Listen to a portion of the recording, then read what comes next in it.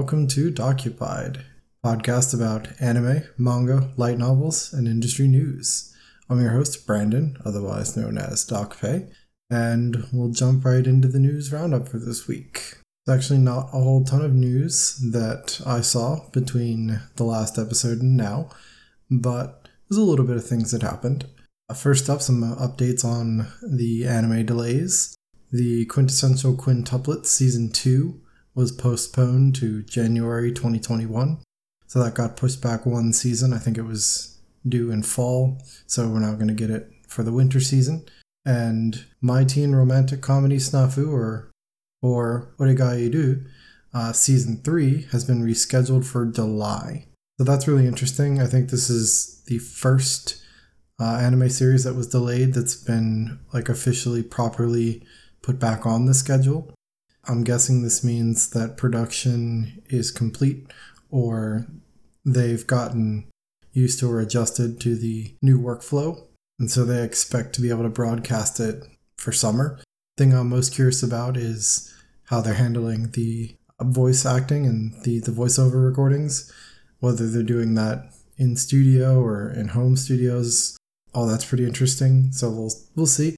I do expect if they've announced it like this that they will definitely meet the July broadcast date. So that's good news for fans, I guess, of which I am one, and I'm looking forward to the show. But obviously you want workers to be safe, the animators to be working in safe conditions and environment and all that.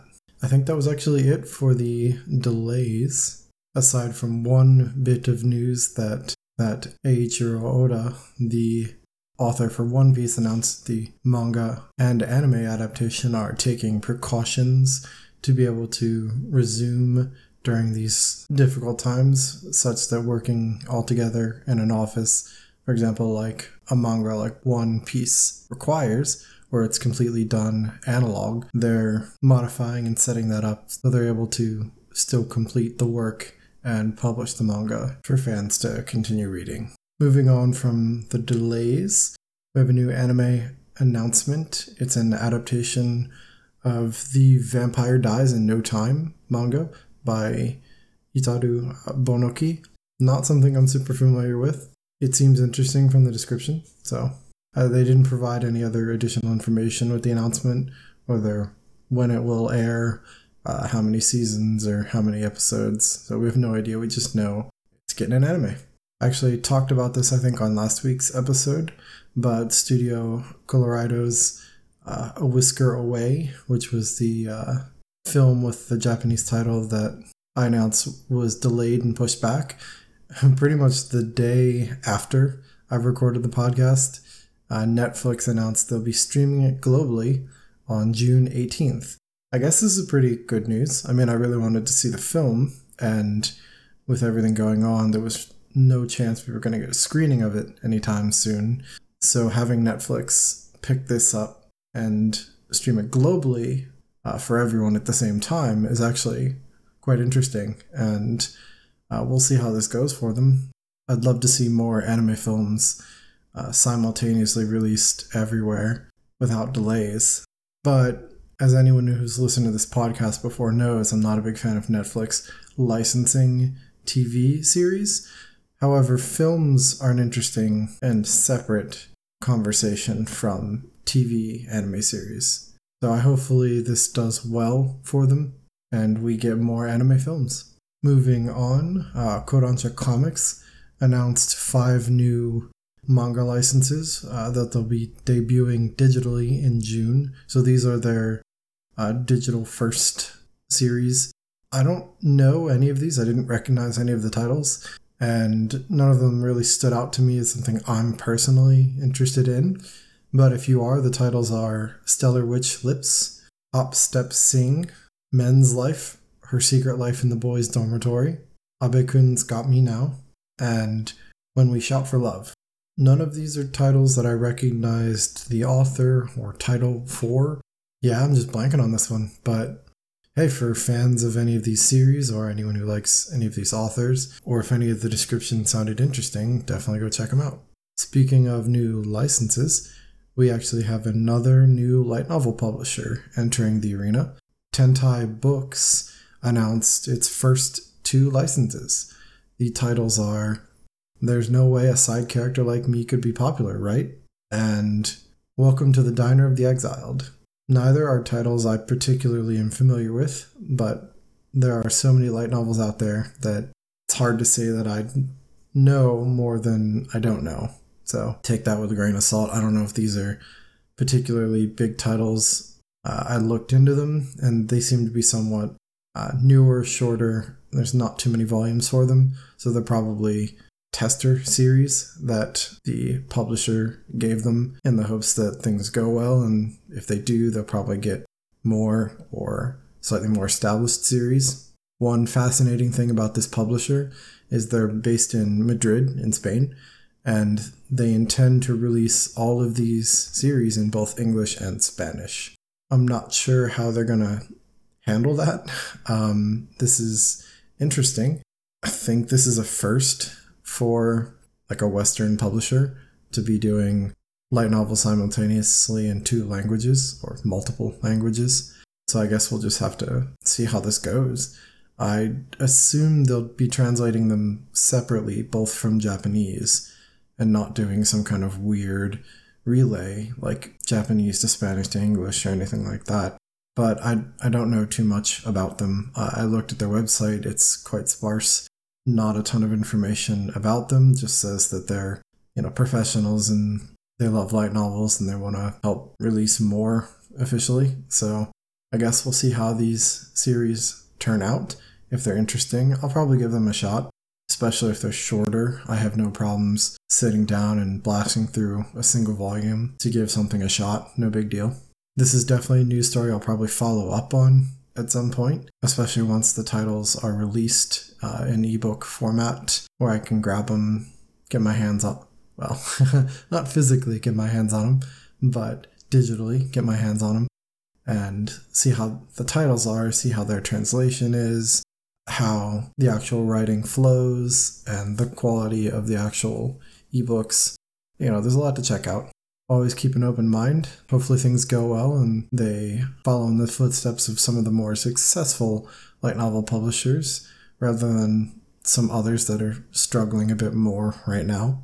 But speaking of light novels, this is the last bit of news, but That Time I Got Reincarnated as a Slime is entering the final arc of the story in its 18th volume. So these are the light novels.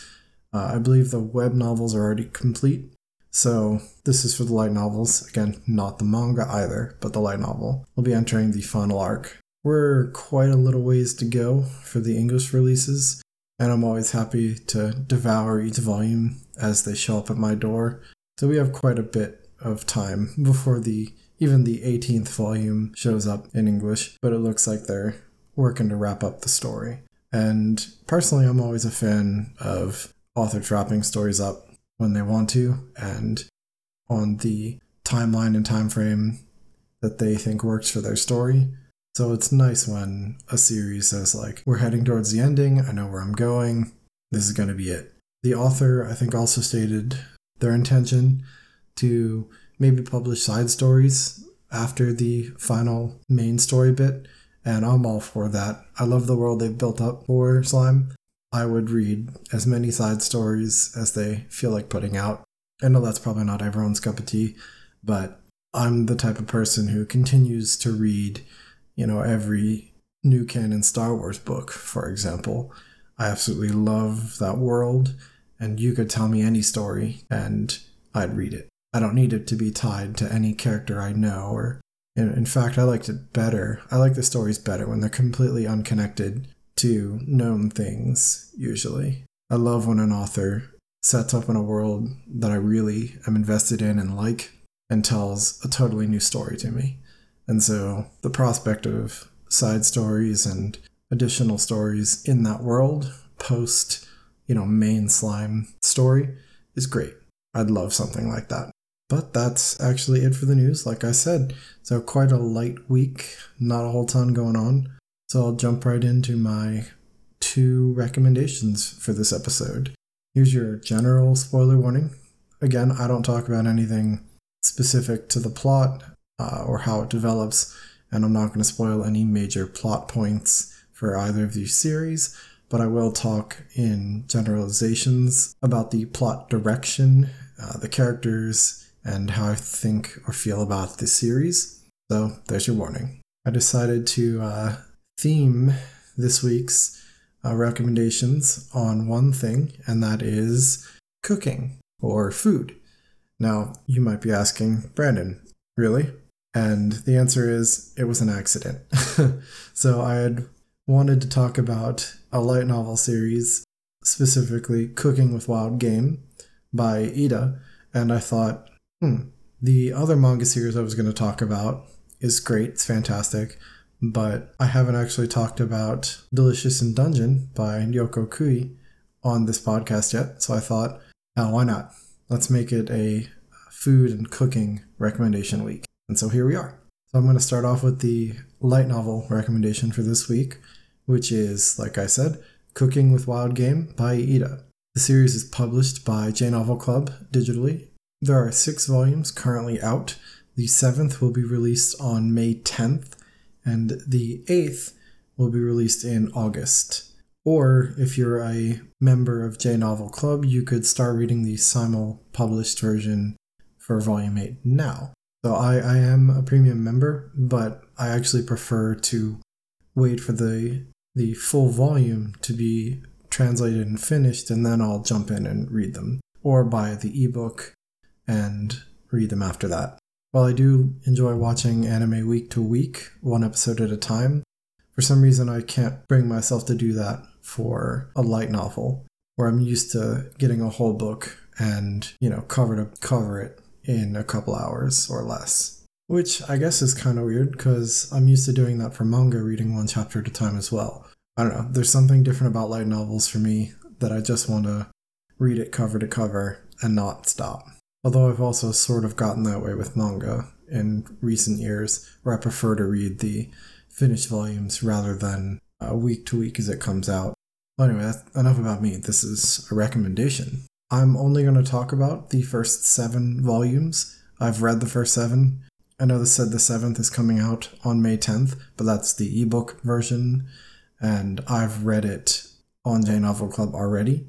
And I'm not really going to talk about anything specific to something so new or recent, but just know that I will be generally talking about the first 6 or 7 volumes. Though kind of unsurprisingly, this story is an isekai, but once again, like the other ones I've been talking about recently, it is not your standard typical generic style isekai where you have some person who dies or is otherwise transported to a new world, given some crazy OP powers, and goes on to build a giant harem and take over the world and kingdom and blah blah blah.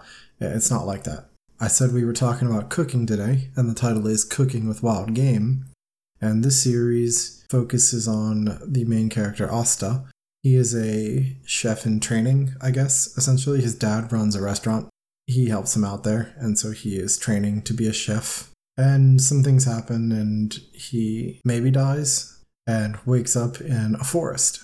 In that forest, he finds himself caught in a trap. He's getting attacked by this, weird giant boar thing, and he gets saved by a woman named Ifa. So I and then Fa. And that's generally the setup. Ifa is a member of the people on the forest's edge, and they're essentially a bunch of hunters, not really gatherers, and that's specific to this series and the plot. It's actually quite vital to the plot. They are specifically only hunters, not gatherers. For reasons that are tied into the story, they're unable to harvest any of the actual bounty of the forest, as they call it, and they're only allowed to hunt these big-ass boar things. That, as Asta quickly discovers, these people have no idea how to properly butcher or prepare or bloodlet this animal at all, so they've all been eating this, gross meat all this time. And because of that, the settlement at the forest edge is somewhat near, a post town. There's a castle with an inner kind of castle town, and then there's a post town outside of it where there's lots of merchants and inns and restaurants and stuff like that. And so this story is quite small in scale. Again, this is kind of what makes it unique from other isekai, where this story is entirely set in that forest edge and that post town through the first 7 volumes. It doesn't go anywhere else. In fact, I don't really see this story going particularly far ever, just because of the nature of the plot. And for me, that's totally fine. I don't actually need this to go anywhere. I don't need them to really travel. I don't need them to see the world. I'd love for the character to learn more about the world, or the characters to learn more about the world, because that means I get to learn more about the world. But I don't necessarily need the characters to be traveling around it. This isn't that kind of story, at least not so far. The main thrust of this story is that as a chef, Asta cannot abide by them being okay with eating disgusting food, essentially, to start off at least. Ifa at the start of the story is completely indifferent to food. She says, it provides sustenance and that's it. That's all I care about. For, again, story reasons, she is currently left alone. In this settlement on the forest edge, they live with clans, and she is currently living alone. So her father was her last kind of clan member, and he died, I think they said a year or 2 prior, which has left her to kind of fend for herself. So, unusual to the settlement, Ifa is a hunter. This settlement plays on that somewhat typical male-female roles, where the males go out and hunt, and the women stay home and man the stove, which that's a weird turn of phrase, man the stove, now that I think about it. Anyway, that's kind of the point. They take care of the things at home, and the men go out and hunt and bring back these giant boars, which they call giba. This new and interesting dynamic between a woman who hunts and a man who stays and cooks and mans the stove drives a good portion of the character interactions and development, and really sets the stage for the kind of cultural revolution that they're going through, thanks to the introduction of, bloodletting and new cooking techniques for this giba. So it is quite important to the story that Ifa and Asta are unique, different. They are breaking with tradition at the forest edge, forging their own path, and not caring how anyone else in the peoples of the forest edge or the port town view them for doing so. They decided they're going to live their life this way, that Ifa is dedicated to being a hunter, and Asta is obviously dedicated to being a chef. And so while you have some of that traditional gender role stereotypes going on in the broader culture of the people, Asta and Ifa are there to break with that. And I think they do a really good job of showing how the rest of the settlement interacts with them, reacts to them, and in general treats them. Then, because they can't harvest anything in the forest due to, again, kind of story reasons, they have to go sell the horns and tusks in town and then trade those for money. They have an agreement with the lord of the region, and in doing so, then they can buy vegetables they need to survive. So a big premise of this story and this settlement is that you have to hunt these big, fierce boars in order to survive. So you have to risk your life, hunt them, kill them, and you can earn money from those kills. So you earn money from the tusks and the horns and the pelt and etc. But what they don't know and what they aren't doing correctly is anything with the meat, essentially. They have no idea how to prepare it. So giba has an absolutely horrible reputation in the post town. Everyone thinks it stinks and it's gross compared to all these other meats. And Asta's like, yo, hold on. We gotta drain the blood. Otherwise we ruin the meat.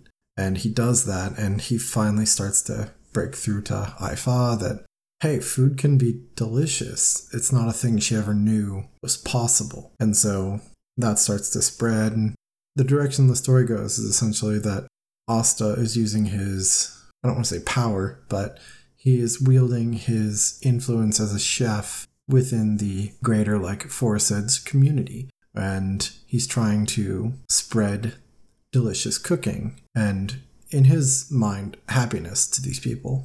He's not necessarily trying to change them in any way. He's just trying to show them that food is something to enjoy. It's not just there to take in calories. One additional point I kind of want to make is that this is not a one-way street. It's not simply that Asta is trying to change the peoples of the Forest Edge, or he's trying to do that kind of stereotypical white man savior thing. I mean, obviously he's Japanese, but like, you get the point. He's not coming in and like saving these people. And throughout the first 7 volumes, Asta is actually being changed himself. He's being heavily influenced by their culture there and falls absolutely in love with the settlement, the people, the culture, and he's kind of all in on staying there for the remainder of his life, or however long whatever greater power sent him there for allows. The story doesn't hint at that at all. There's absolutely nothing there. He just wakes up in the forest and then deals with it. There is no explanation whatsoever. There are no like gods of this world that sent him there. There's nothing, absolutely nothing. That's it. He wakes up there and that's that. So he really doesn't know if he's going to ever be sent back or what's going on. So he is somewhat cautious in what he does and trying not to completely plant his roots there just because he doesn't know if he's going to be whisked away one day without his consent. But regardless, so it's not just Asta trying to change or influence the people of the Forest Edge. He puts in the effort to become one of them. The main kind of thrust of conflict in the story is with the leading clan, the Sun. They're kind of told as this corrupt, well, essentially evil group of people who are currently leading the people of the Forest Edge. Again, that's due to reasons, and they've essentially become corrupted by, money and the influence of the port town, and there's a whole bunch of stuff that goes into that I won't get into, especially through volume 7. Like, there's a lot of big plot developments involving that. But anyway, they're the kind of primary bad guys, I guess you'd call them, for a while. But a lot of the smaller scale conflict for the story in the first several volumes is just Asta trying to introduce his cooking to some of the other members of different clans and coming into conflict with some leaders of the other clans who are skeptical. And then eventually he meets some characters from the post town and he starts to do business there. He meets several groups of people then that become somewhat larger character presences in the story. And I really love that we get the occasional side story perspective from one of those groups that really dig into how all these other people view what Asta is doing, which brings up a point that this story is told from Asta's perspective almost entirely. He both narrates and is the POV character, at least throughout the first 7 volumes, and we only get POV changes on occasion. And usually it's told as like an epilogue chapter or a side story chapter or something like that. For the most part, it follows Asta. So like I was saying, it's quite a smaller scale story with a real focus on its particular theme of really cooking with wild game. In this case, what is essentially a gigantic boar, Giba. And the story really sticks to that, and it doesn't veer too far away from that.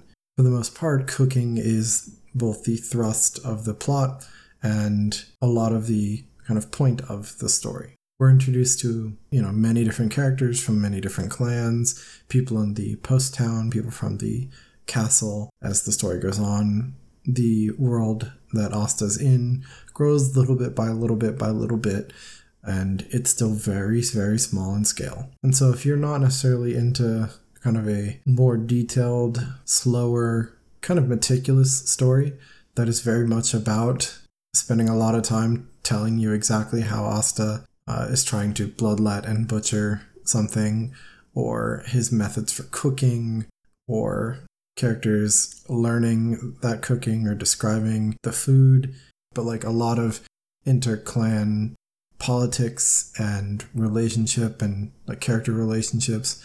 If that's not super your thing, then, that's what this story really is. But if you can kind of get past what some people might see as a bit of tedium, I think there's a lot to really like in this story, and I don't really think of it that way at all. I'm just saying that I can see how someone might view it that way.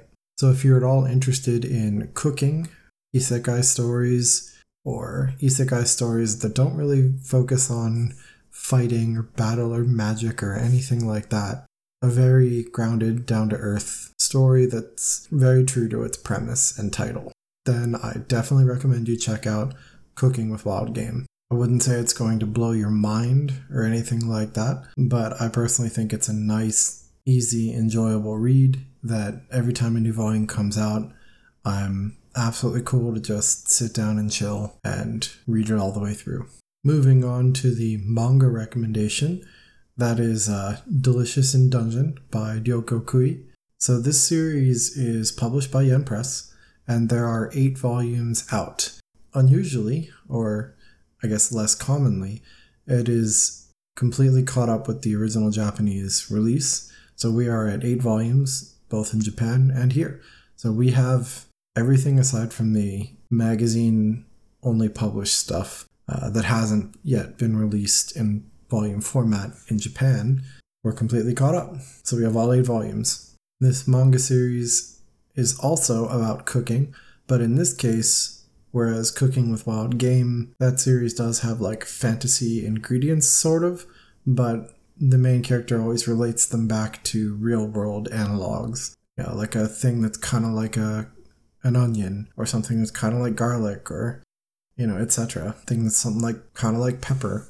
And he uses that to create dishes that he's familiar with, or that he knows goes well together with this boar-like meat. However, Delicious in Dungeon is basically what if we took D&D and mixed it with Toriko. So for those of you who don't know, I guess saying mixing it with Toriko probably doesn't explain much of anything, but the point being, it's a D&D campaign set in a dungeon where the objective of the players is to not, investigate a mystery or complete a story or clear a dungeon. It's to eat everything that they run into somehow, or find a way to eat every monster in that dungeon. There is, of course, an actual plot and story, but this really is just like someone who really understands D&D and dungeon diving and someone who really likes to cook decided to make a story about all of it. This is a comedy series, so it definitely does not take itself very seriously at all, except for the cooking. The cooking is like dead serious, and some of the characters are absolutely dead serious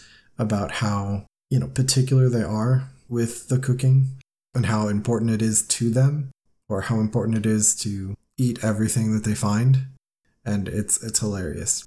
The story follows kind of a party of your typical knight, your mage or healer, you've got your rogue or thief, you've got your dwarven tank, and as the volumes go on, as the story progresses, they gain more members of their party, but each of those characters definitely has a distinct personality, kind of outside of the archetype of their class, as any of you who plays role-playing games might identify them as, like I just did. And each one really brings something different to the comedy table. So the main thrust of this story is that the main character, Laos, and his party, which included his sister, at the start gets beat up by a dragon, and his sister gets eaten. Now, this world is very kind of nonchalant about the actual dungeoneering and all of that. So they're not really worried about her dying so much as their inability to resurrect her if she gets completely digested. So the thrust of the plot is that they're going back in the dungeon to rescue his sister before she gets eaten and pooped out. If she were just turned into mincemeat, they could have probably resurrected her, but not as poop. So that's the story. In fact, throughout the several volumes, characters die kind of all the time, and it's often played as quite funny, especially because they can be resurrected. So the series is very nonchalant sometimes about killing the characters, and it makes for some really funny moments for sure. So like I said, the main thrust of the comedy for this is them finding monsters, defeating them, and finding out ways to cook them and eat them. They do this in all seriousness. The in-universe reason for them doing this is that they're completely broke, and so they have no money to spend on supplies. And so the main character, or one of the main characters, Laos, the party leader, essentially suggests that, all right, we're just going to go in the dungeon and we're going to fucking eat our way through it. And that's it. He decides that the dungeon has an ecosystem and therefore it must be able to sustain life in that way. And underneath all that, his primary motivation is essentially that he just really wants to eat all that stuff and try it and see what it tastes like. That's what they're going to do. They're going to go in there and they're going to rescue his sister. But to do it, they're going to have to eat their way through all the monsters in the dungeon. Early in the first volume, they meet up with a dwarf, Senshi. He's actually the one who teaches them all about how to cook and prepare a lot of the monsters that they run into in the dungeon. So a lot of the recipes are his. And the story really goes into detail about those recipes, which is hilarious because it's completely fantasy. So they take real-world cooking techniques and apply them to complete fantasy ingredients. And the seriousness with which the characters, undertake this cooking is a lot of the humor, and especially the reaction of some of the other characters. The other main members of the party, Marcial is a magic elf, and Chilchuck is essentially a halfling, or the rogue or thief of the party. And they both have, hilarious reactions to some of the nonsense Laos and Senshi get up to, particularly with the things that they're okay with eating or that they are interested in trying to eat. And this group dynamic that they have reminds me of, a fun party playing an RPG, a bunch of friends messing around an RPG and deciding like, hey, what if we tried to eat them? And so they do. And sometimes it goes well, sometimes it doesn't, but that's the fun. So the story really does remind me of just people playing an RPG or playing D&D and deciding that our story is going to be we're dungeon diving and eating everything we find. The artwork is, I wouldn't say spectacular. It's good, and I think it does a really good job of showcasing a lot of the humor, especially the character reactions to things, so the character faces, their expressions, and generally the flow of the cooking is quite well done. Otherwise, the backgrounds are kind of simplistic, nothing super huge to write home about, but the art does get better as kind of the volumes go on and the author gets used to drawing them, these characters. So I do quite enjoy it, and I think it fits the story and the content really well. While you're not getting, super high tier level artwork, you're getting really fitting, humorous artwork that I think the story is better for. I couldn't imagine this with a more kind of serious style artwork, and so this a bit more loose, nonchalant style works really well. One other aspect of the artwork that I think is quite strong is the paneling and layout for the story. I think the flow of the panels actually does a lot to really help and improve the comedy. Ryoko, the author, really understands the flow of comedy and how to milk every situation for a lot of humor through the paneling and flow of the story.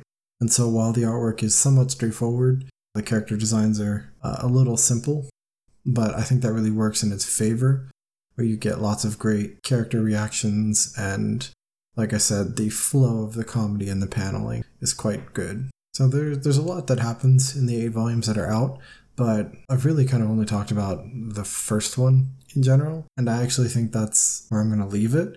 I think I've given you a good enough taste of why I think this series is completely worth reading.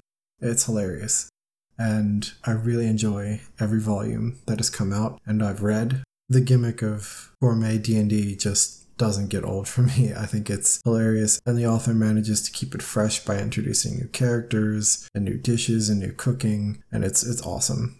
If you're in the market for an irreverent D&D RPG cooking comedy series, then absolutely check out Delicious in Dungeon by Ryoko. That's going to wrap me up for this episode. You've got both my cooking-based recommendations for this week, Cooking with Wild Game by EDA, the light novel series published by J Novel Club digitally. It actually has a manga series as well, so if you're into manga, check that out too. And the manga recommendation, Delicious in Dungeon by Ryoko, published by Yan Press. So thanks for listening. Feel free to follow my Twitter, I am DocPay, for updates. Subscribe to the podcast anywhere you want to listen. And please, if you like the podcast, leave me a review. Let me know what you think. I'll catch you next time.